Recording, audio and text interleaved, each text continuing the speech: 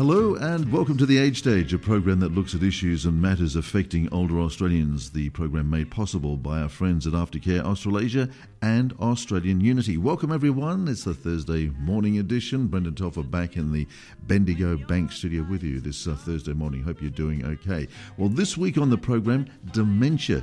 And as we live longer, dementia, a condition we're going to have to confront and more regularly. And a Monash University pilot study down here on the Mornington Peninsula is going to help us fill in a lot of the pieces that we don't know about this horrendous affliction. For example, now we're told that about 400,000 people are living with dementia, but that number is expected to triple by 2050. Now, this is based on a guesstimate, so to speak. Well, what we're trying to do is develop methods to use routinely collected health information to more accurately know what the number of people living with dementia are.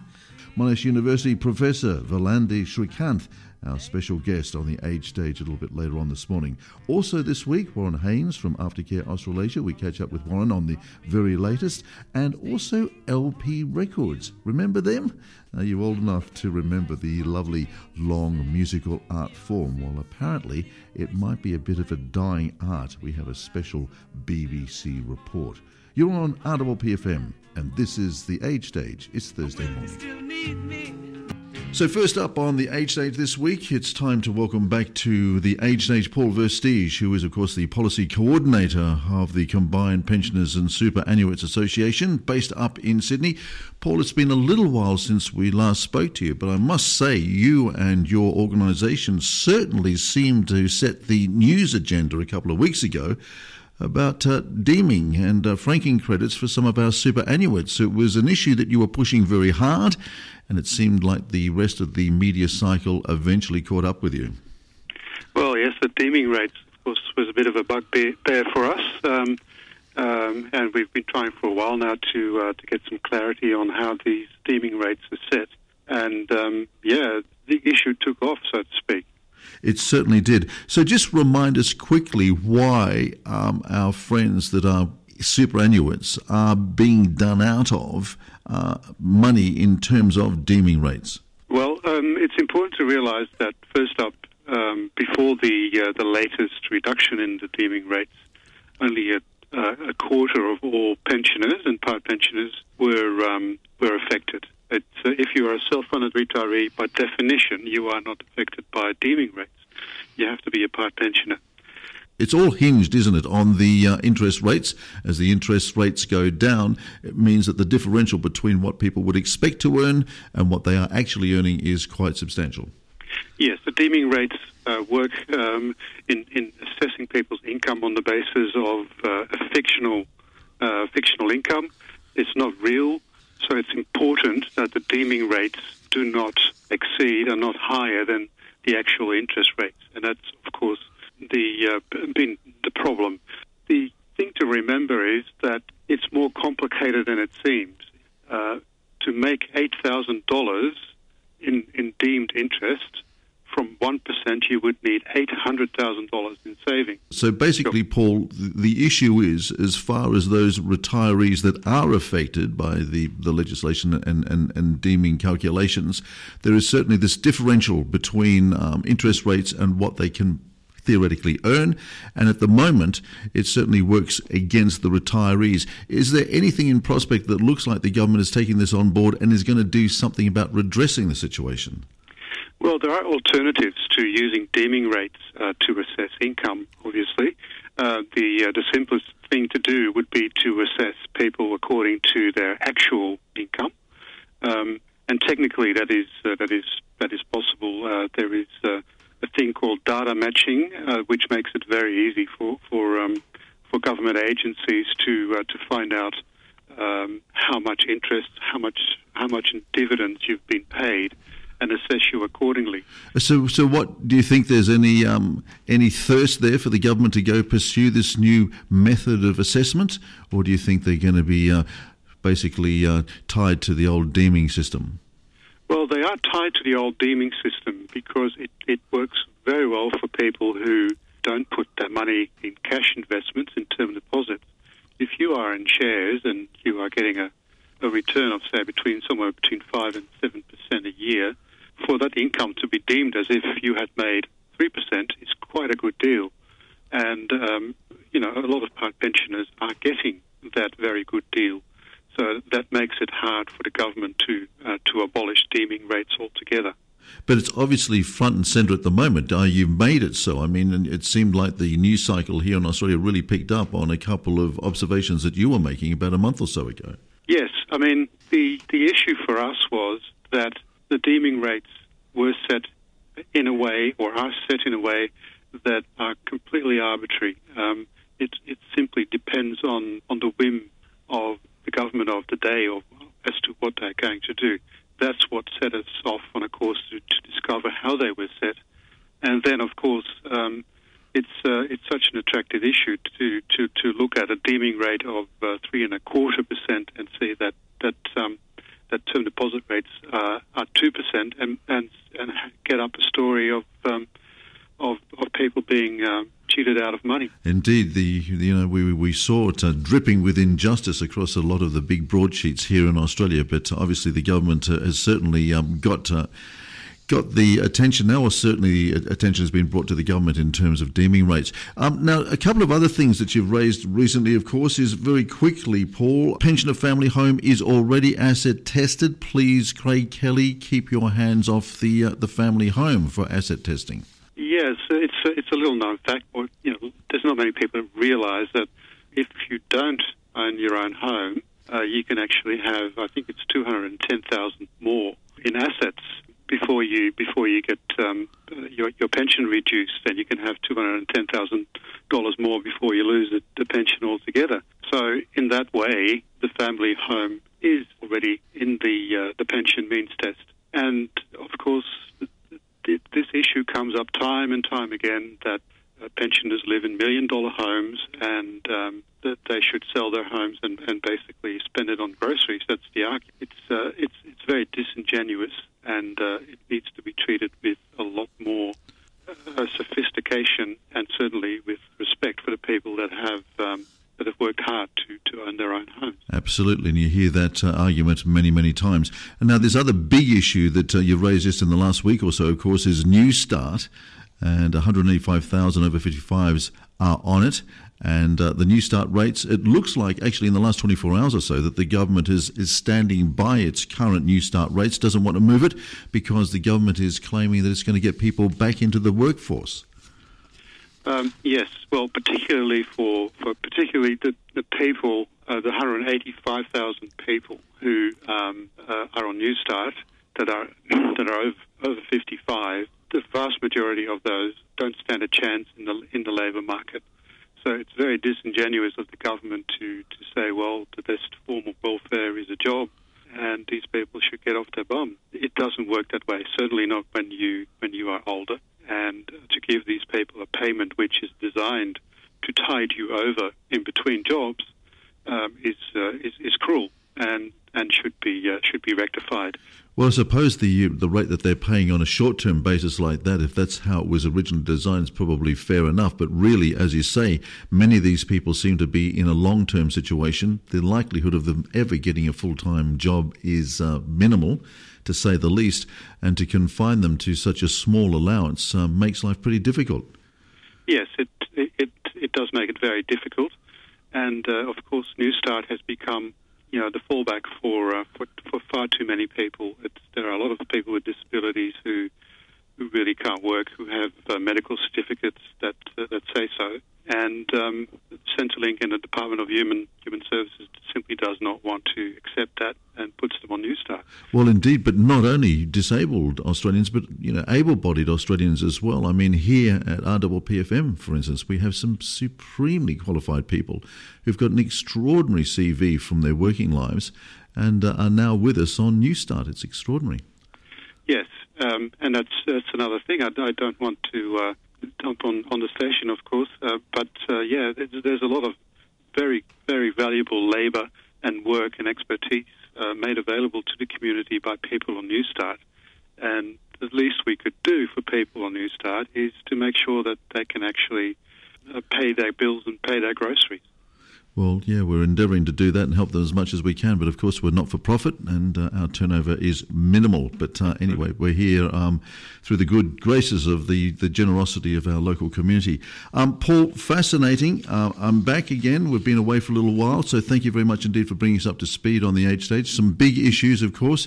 And it's always great to know that you're there as part of the policy coordination for the combined pensioners and superannuates to keep us up to speed on a couple of these big ticket items. We thank you very much indeed for your time today. Thank you.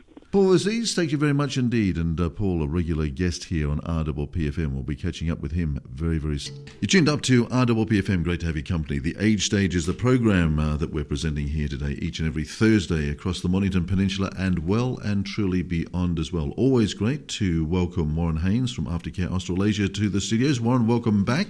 G'day, Brendan. A lot been happening. I've been away for a couple of weeks. The lovely Cheryl's been looking after things here and is also producing, of course, the program these days. But in our absence, we have catch up and have our usual little chats, and quite a lot really has been happening in the sector. First of all, Aftercare Australasia. The expansion continues. You're looking for staff and you're recruiting and you're hiring. Where do I sign on the dotted line? Well, I don't know, Brendan. It depends on whether you've got the appropriate skills. No. You don't want me administering pharmaceuticals or bedside manners or anything like that. And look, I guess that's one of the things that we've got to at the moment. So as you could imagine, there's a lot of demand for workforce at the moment, particularly here on the peninsula. And, we're having this steady stream of people looking for home care packages from us, so we're needing to scale up.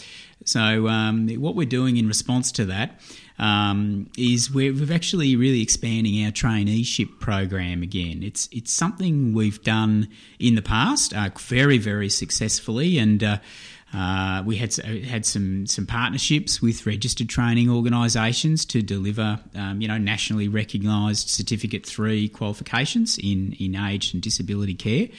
But as these things happen, we sort of didn't have the need for it for a while there, and perhaps there was, as you're aware, there was a little bit of disruption going on a few years back in the registered training organisation space, and we sort of got caught in the crossfire of that.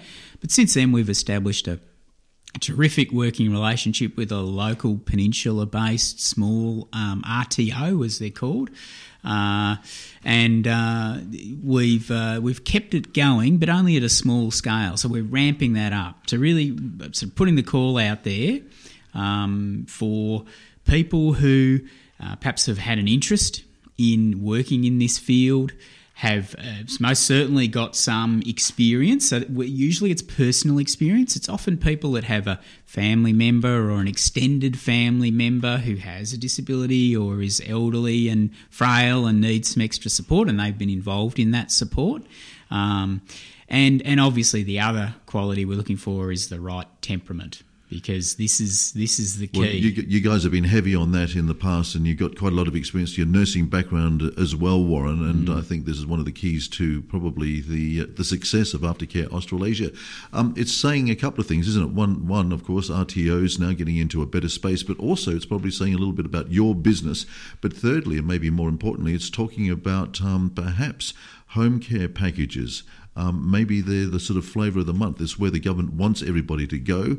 You're providing that service. Are you seeing renewed interest in the wake of the revelations out of the Royal Commission, perhaps, in home care? Yeah, look, it seems to be. What we're seeing is, there are some negatives associated with that, but it's also, I think, as we've talked about many times, Brendan, it's really going to then become more of a political issue around how is this sector being funded. So what we're seeing is that because of the increased demand, there's now becoming a real blowout in waiting times again for home care packages. I'm regularly seeing people now who've been assessed as being eligible for a level 4 package, so that higher level of support, who have only been approved to receive a level 2 or a level 3 package whilst they're waiting for a level 4 funding to become available. So if you're waiting on your clients, what is that saying about your business model, that you can step up and start expansion as well? How do you balance those requirements? Well, look, obviously, I think for people that are entitled to a level 4 but are only funded at this stage for a level 2, it's quite a delicate sort of balancing act to make sure that they're really going to be able to get their needs met. In some cases, people are actually better off just staying with council services because they're not going to get a lot more on a level 2 package. It really depends on the situation and what supports they've got available, what area they're in. Some councils seem to have more resources available with their sort of, the old-fashioned home help. It's not called home help anymore, but that's what most people think of it as being. So it's something that needs to be weighed up very carefully, but it's definitely having an impact. But yeah, look, honestly, we would be picking up 2 to 3 home care packages a week at the moment. That's huge. Which, given that we're a small operation, we don't market ourselves extensively. That's pretty much word of mouth. And of course, perhaps this radio program. Of course it is, but it says a lot, doesn't it? 2 or 3 packages a week. That's fantastic. That's very big indeed. Yeah.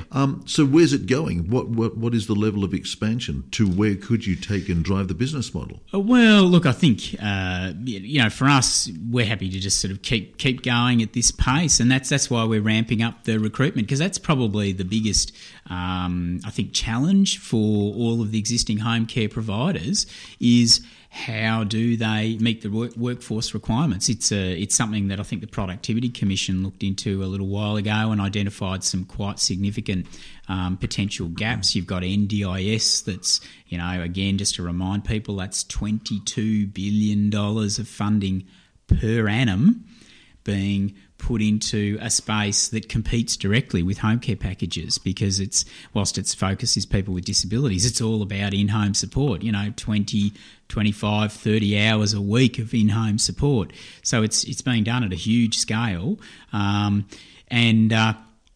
that's why we're sort of, rather than sort of trying to just simply pick up people that are perhaps already in the workforce where there's a lot of demand, a lot of organisations are just sort of taking the easy route, if you like, and just going, we'll just get someone who's already experienced and trained. We're looking at really investing in workforce development. It's investing in the local community, obviously, and creating opportunities for people. And as I was saying, it's really about what we're looking at for people that have got good character, and because there's a lot of trust and responsibility in these sorts of roles, but also people that have got the right temperament, where they're flexible in their thinking, they like flexibility in their work. I was actually saying to a client the other day who was perhaps unhappy that some of her workers couldn't quite get the hang of her coffee machine because she loves her coffee, and that's great. We appreciate that. That's important. But she was frustrated because she said, whenever I've got a new carer, I have to train them to work out how my coffee machine works. And she had a slightly unusual, pretty upmarket, I have to say, coffee machine, Brendan. And as I was trying to explain to her, with her carers, you sort of have to, have a little bit of sympathy for them, because unlike most workplaces where you might go to one place and you have one coffee machine or one device that you have to operate and you learn how to use it, they have, our carers have 20 workplaces where they might have to know 20 different coffee machines and 20 different tastes in coffee and how people like it made and all of that. There's a lot of detail. Yeah, but you see, if you're drilling down to that level, that's the type of service that I'm sure people are really enjoying very much, and it probably says a lot about why you're in this expansion mode as well. Obviously, the government's sort of supporting you long term in terms of where you aspirationally you want to go, and it's going to be very interesting to see where you say, well, that's it, we can't expand any further. But again, you talk about the local product down here in the Mornington Peninsula, and I think people would be really resonating with that as well. Yeah, look, it's, again, this is something that comes up quite frequently. I've got clients, older people who are saying, perhaps receiving another service, and they say one of the frustrations is that they've got people driving for an hour from a long way away to provide the service, so they don't know anything about the local shops, they don't know anything about the activities that are going on in the local area. And it's great to have people that have got that local knowledge, and they can sometimes say, look, when you're doing your shopping, I saw this fantastic sale on at the butcher's the other day, and you're interested in that, why don't we go down and have have a look at that. And local knowledge is, adds a lot of value. And that's what we're all about here as well, Warren Haynes, of course, because it is the local story and is the local knowledge, and it's all about local. We're speaking to Warren Haynes from Aftercare Australasia, who, of course, puts together some fantastic packages. Has just moved into new premises as well, and obviously this expansion is really the flavour of the month at the moment. Okay, so while all this has been going on, of course, in the bigger national picture, there have been some revelations as well. People being doped to the eyeballs up to 200 days in a semi-comatose position, other people wanting to be making depositions and presentations to the Royal Commission and being prevented from doing so up in Darwin. I mean, the mess that is being uncovered seems to continue. Yeah, unfortunately. And again, look, as someone that works in the industry, I think the thing that's frustrating at times is you look at these issues that are being raised and you go, that's, in my view, sorry, I'll go back a step. Often what you're hearing as an explanation is it's all about cost. It's too expensive, or, the operator's being too greedy in terms of wanting to maximise their profit. And we look at a lot of these issues and go, there are solutions out there, Brendan, and it just seems as though in all of the negativity around this, there's often not a lot of talk about, well, how do we solve these problems? So classic example, which was the gentleman that was a bit frustrated about missing the deadline to be able to then present to the Royal Commission in Darwin. He was saying that there were issues around safety and well-being for his father in a nursing home in Darwin, and unfortunately this person tended to sort of wander at night time, and there was some what sounded to me as a very sort of clunky solutions that were being put in place. He wanted safety rails on the bed to prevent this person from getting out and getting themselves into mischief, and the facility concerned was saying no, our policy is you can't have those. And it sounds a bit silly, but there's actually quite good clinical reasons why it's generally not recommended these days to have rails, and that is because people who have perhaps a level of dementia can get confused and not recognise that those barriers are there for their safety, and go to great lengths to clamber over the barriers, which then means they fall from a greater height down the bed onto the floor. But it's kind of missing the point. The point is there's been hospital beds around for years now, and in fact the good facilities would have these as their standard bed right through the whole facility that go right down to floor level. So for people that tend to wander and clamber around who might need some sort of barrier to deter them from getting out, it's still possible to do that, but you just have to set the bed height down to floor level so that if they do climb out, they're not falling. There's nowhere to go. They're already right down at bed level. But maybe making an assumption that people are prepared to make individual assessments about individual patients, and what we're doing is, I think we're looking at a group solution or a bottom line solution here. Yeah, look, you're probably right, Brendan. Unfortunately, we do see this sort of one size fits all approach, and I guess you're highlighting that that's just not part of our thinking at all. You have a general set of risks that you would identify, but how you solve those risks is very much through problem solving the specifics of the problem in their home for that person with their level of skill and with the resources. And that's why people are tending to and wanting to endorse the product that you have rather than perhaps get into these aged care facilities or staying out of them as long as possible and keeping an element of independence and working with aged care providers to give them that lifestyle and some options that they probably want. Yeah, look, we find it's not that complicated to do, though. It puzzles me a little bit as to, why this one size... Because you do see it in some home care providers too, Brendan, where they have this one size fits all. They'll say, very much, well, we just simply point blank don't do this, or we do that, or you have to have this piece of equipment. Now, we would say, yes, certainly there's bits of equipment that are recommended, and there is a point at which you go, look, that is just genuinely unsafe.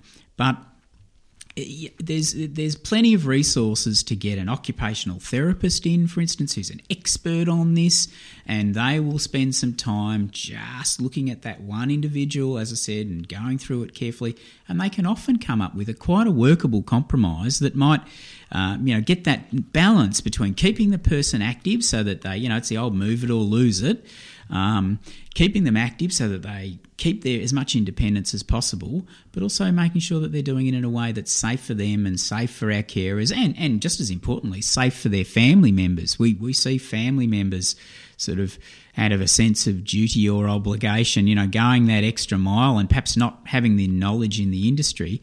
They're the ones that often end up injuring themselves, and we'll come in with our workers and we have a conversation, and then they go, "Oh yeah, no, my son's injured his back, and my daughter's injured their back, and my husband's injured his back, and it's all doing the wrong thing and not having the right support." But you get the right support in there, and there's just some incredible stuff out there, Brendan. I'm sure there is. Where is the Royal Commission up to at this stage? We've done the NT. Where are we up to next? And interim reports aren't too far away. Yeah, I believe that's the case. Look, I'm not 100% sure, to be honest, where we're going now. It's sort of just been rumbling along for a while, and I guess there's been a lot of distraction going on too with this business with Earl Haven.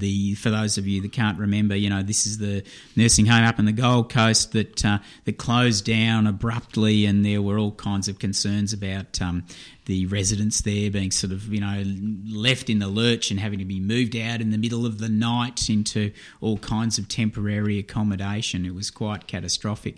One of the things that's come out of that is that the Queensland Government has now announced that they're going to make a mandatory 50% nursing ratio in all of the state-run aged care homes. Now, I don't know what number that is. It's often not a very large number these days in most states, but I'm not familiar specifically with Queensland. But that's a huge change, and I'd have to say it's probably something that only a state government could afford to do, unfortunately.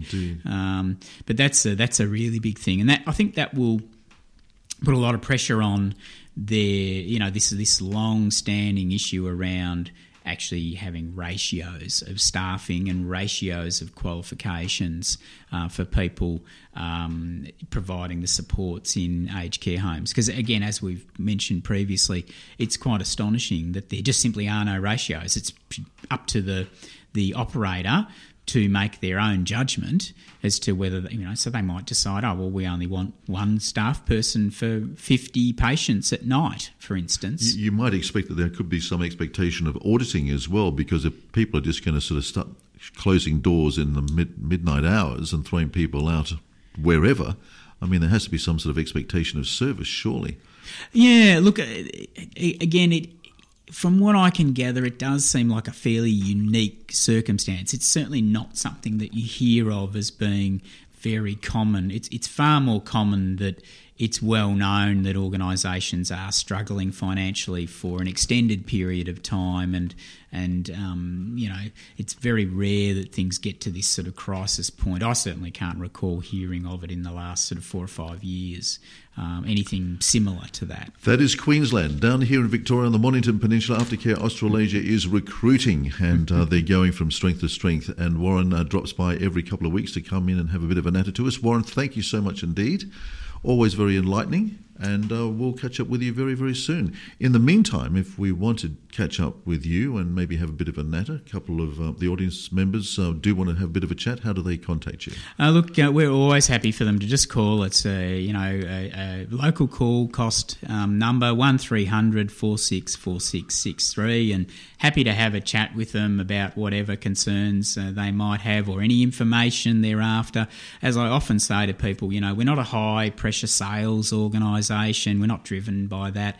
It's really about making sure we're the right match for what people are looking for and that they're comfortable with what we're offering. So more than happy to sort of talk a bit more broadly about how things work in the sector and what to look for if they're comparing, our product, our offerings with other providers.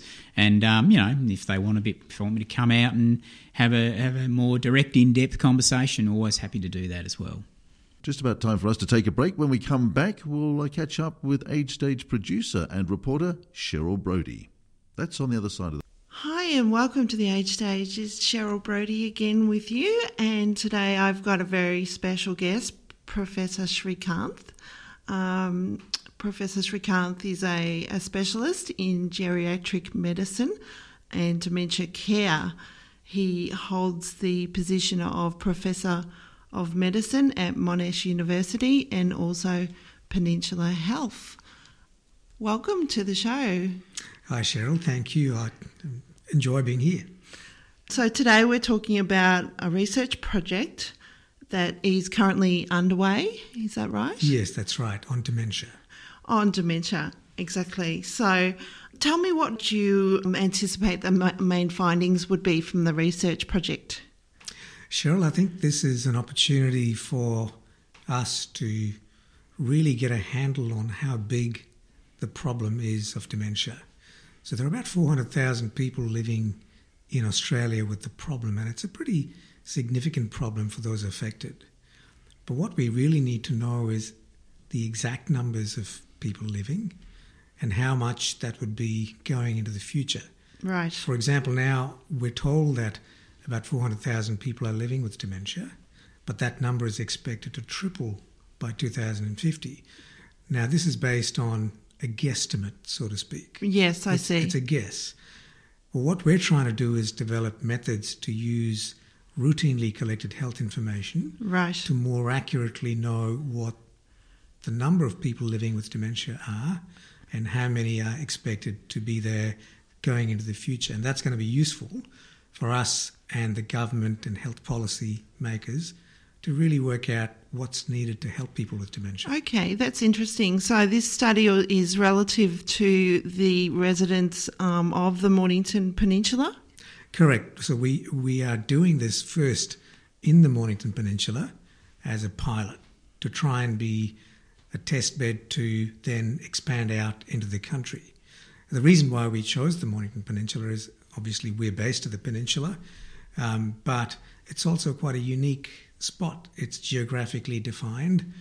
There is a large number of people over the age of 65 living in the Mornington Peninsula.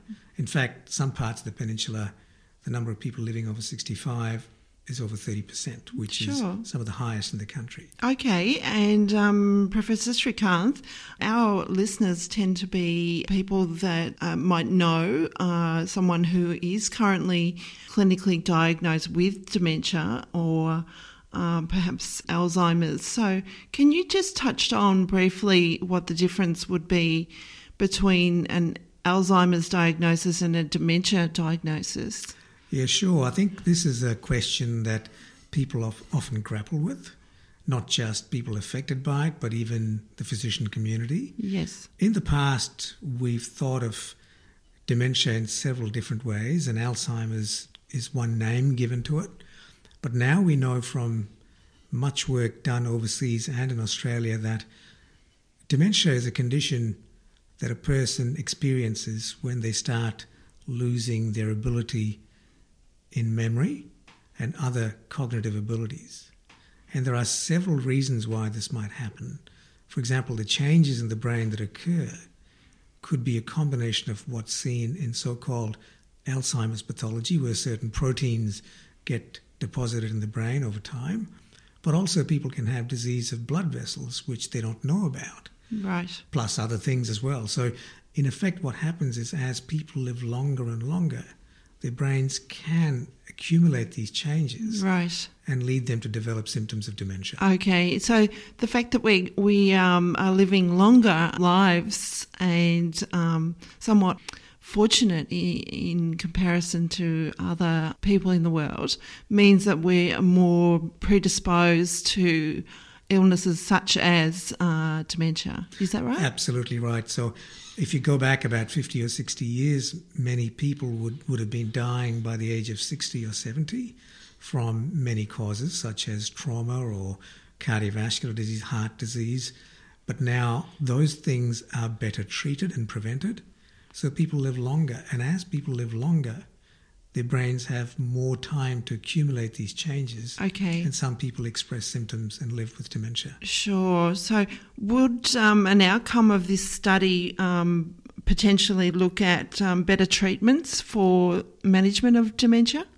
I think the outcome of this study will give policymakers and the government the real information that's required to ensure that people living with dementia have adequate care and services. Some of that might be with treatment itself, but a large part of it is support that they need while living with the problem. Right. Okay. Yep, family support. And at the moment, what sort of family support would you recommend? Look, it's really based on individual person's needs. Some people may have quite a strong family network that help care for them and look after them. And often people can live in their own environments if they have that kind of support. But some people don't have family and live in isolation. And that's where we need to step in to ensure that they're supported in their own environment as best as possible. Okay. And that would mean, making use of home care packages and other kinds of support. Right. And considering nursing home care only at the very end if absolutely required. Yes. And that would be the way to go. Okay, excellent. Thank you so much for your time today. Is there a website that our listeners can refer to? For the project itself, over the next coming months, we'll be developing a website that we can refer people to, and we will be approaching residents of the peninsula to be part of the project. But in terms of acquiring information about dementia generally, I would recommend that your listeners go to the Dementia Australia website, which is dementia.org.au, and that would usually have quite a bit of information about dementia for them. Monash University Professor Valande Srikanth speaking there to our reporter Cheryl Brodie. When we come back, we ask the question, is the LP record a beautiful thing of history, or is there more to it than just that? A special BBC report after the break. You're tuned to The Age Stage this Thursday morning right here on RPPFM. Great to have you company. I'm Brendan Telfer. Well, here's a question that the BBC asked its Radio 4 listeners this week. When was the last time you sat down and listened through an entire LP record? A new book by the British author David Hepworth claims that these days people no longer have the time or the inclination to listen to the LP in its entirety. In fact, it is, in his opinion, a dying art form. So according to the BBC, we just simply don't have the time anymore. We sample, we listen, we skip through, we skim, but never do we listen to LPs these days. Well, David Hepworth was at the Port Elliot Festival in Cornwall last weekend, so the BBC sent along their reporter, Paul Moss, to test out the theory on festival goers. On a sunny afternoon in a field in Cornwall, I tried to persuade a few people at the Port Elliot Festival to sit down for a moment and to listen to some music. In this case, it was the 1969 Beatles release, Abbey Road. For true fans, Abbey Road isn't just a collection of great songs, it's an integrated whole, with a beginning, middle and an ending. In other words, it's a real album.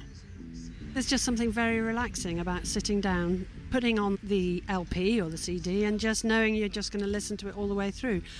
And for me, there are some LPs that are very much of a piece. So there's maybe a theme to them and it goes, you have to listen from beginning to end. That was one of the few positive reactions I got. Most weren't so keen on the idea of listening to an album all the way through. The suggestion, apparently about as probable these days as listening to the complete works of Wagner on a Sony Walkman. How often would you do this, sit and listen to a whole album? Never, no. I download all my music and it's single songs normally.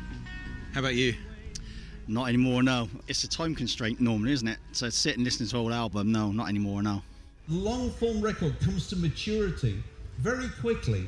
In a talk given at the Port Elliot Festival, the music writer David Hepworth argued that if people do stop listening to albums, a central element of our culture will have disappeared. Great LPs are written in our hearts, completely imprinted on you, every pop and click. David Hepworth used to edit the magazine Smash Hits, and his new book has the arresting title, a fabulous creation, how the LP saved our lives. So I asked him to justify this rather bold claim. The long-playing record was the single most exciting thing in the lives of a lot of us, because it was played on a machine that was tethered in the corner of your living room, and it required a certain amount of commitment to commune with that machine. People nowadays don't talk about LPs anymore, they talk about tunes. If they're kind of little pellets guaranteed to give you a certain hit. Are you sure you're not being just nostalgic for another era? I mean, after all, CDs, downloads, you still can get a whole album. But we listen to music nowadays the same way that we do everything, which is with one finger poised on the button which can take us away from it. Changing a track on an LP record was a hazardous business. You know, you might scratch the record. It was difficult to do. Nowadays, you're completely in charge of either a CD or a download or a stream. And so the second that it fails to live up to your expectations, you click away. And yet there is still an enduring image of LP devotees, superannuated survivors of the 1960s and 70s, perhaps with a habit of telling you how nothing's been the same since Bob Dylan went electric. But in fact, I did manage to find fans at the festival with a bit more up-to-date taste, and who were prepared to sit for a bit and listen to some music with me. This is Like a Prayer, the title track from Madonna's album, and I'm just infused with joy listening to this. I almost feel like I'm 16 again. My name is Viv Groskop. I'm a writer and comedian. I was in my mid-teens when I bought this album, and I really wanted to break away from my parents and from my home life. This album really expresses something free and rebellious. It's a kind of a joyous rebellion. Some people think it's quite a blokey anorak sort of thing to go on about albums. You clearly don't feel that. I do think you need to have a certain kind of curiosity nowadays to appreciate the idea of an album. Because I think in some ways now it all becomes overly individualised. So you're encouraged to build your own albums by building a playlist. But I almost like the rebellious idea of, no, you cannot build your own album. You must listen to the album as the artist dictated it. Well, I've just come down to a spot by the river at the festival where people are sitting around, some of them listening to music, and I've got with me Rupert Lord. Now, Rupert, I gather you put heavy pressure on your 8-year-old son to make him listen to a whole album. I said to him that he could play his Nintendo Switch, and I said he could play it for half-hour bursts as long as he listened to whole albums in between. So what album did you inflict on him? I made him listen to Hunky Dory by David Bowie. We've got Isaac sitting here. Isaac, how was it for you listening to a whole album from beginning to end? It was worth it if I got to play a game after. Well, that wasn't the idea. The idea was you might actually enjoy it. I did enjoy it quite a bit. And if you said David Bowie's songs were boring, you probably hadn't listened to all of the album. And our thanks to the BBC, Radio 4, reporter Paul Moss, and that report from the UK. And that just about wraps us up for this edition of The Age Stage This Week. I'm Brendan Telfer. Thanks, of course, to our sponsors, Aftercare Australasia and Australian Unity, and also, of course, a special thanks to our guest, Warren Haynes from Aftercare Australasia, Monash University Professor Valande Srikanth, and, of course, our Age Stage Special Reporter, Cheryl Brodie, and, of course, Paul Versteege. Also, thanks, of course, to the BBC, Paul Moss and Radio 4 for their piece on the LP record. I am Brendan Telfer. We will be back same time next week, right here on RPP FM, when we present The Age Stage. Stay safe.